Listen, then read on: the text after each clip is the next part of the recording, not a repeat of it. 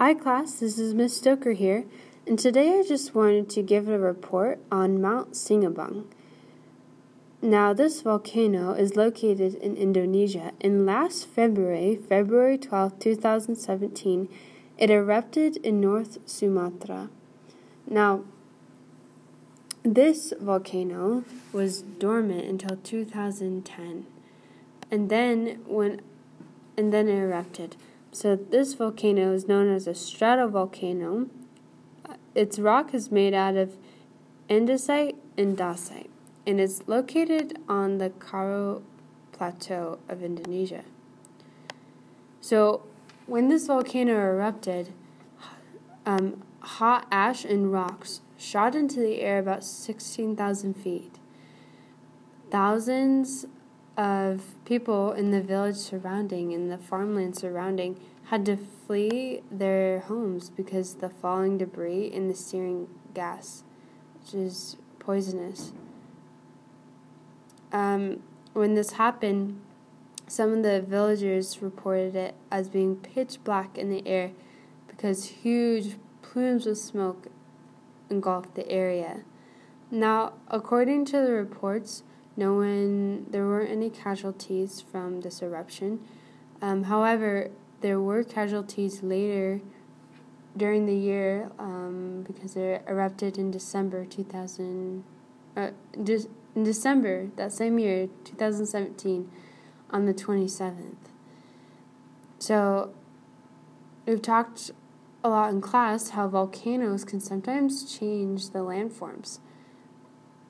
And in this case, the landforms of the Indonesian mountain peak formed a lava dome. The lava dome had a volume at least 1.6 million cubic meters.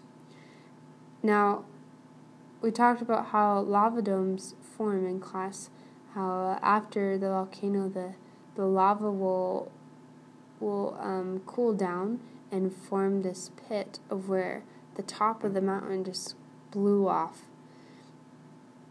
The volcano eruption also changed the vegetation in the area. Because of the ash and the searing gas, the vegetation was covered in the ash, and the crops were not able to grow. So it's another reason why a lot of the villagers left.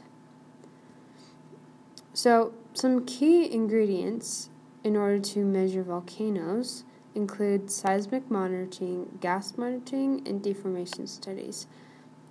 Earthquakes, we've talked in class how earthquakes are measured by seismometers, and volcanists can actually measure volcanoes using these same instruments because seismometers are capable of detecting rock movement underneath the Earth's crust. And so they can measure the rise of the magma beneath an awakening volcano. Also, deformation studies monitor the minute changes of the shape of volcano. And many volcanoes also use satellites to depict the changing and predict when a possible volcano will erupt so people can evacuate in time. This is my report on Mount Sinabung. I can't wait to hear what other earthquakes, volcanoes, and uplift changes in the Earth's crust that you guys have researched.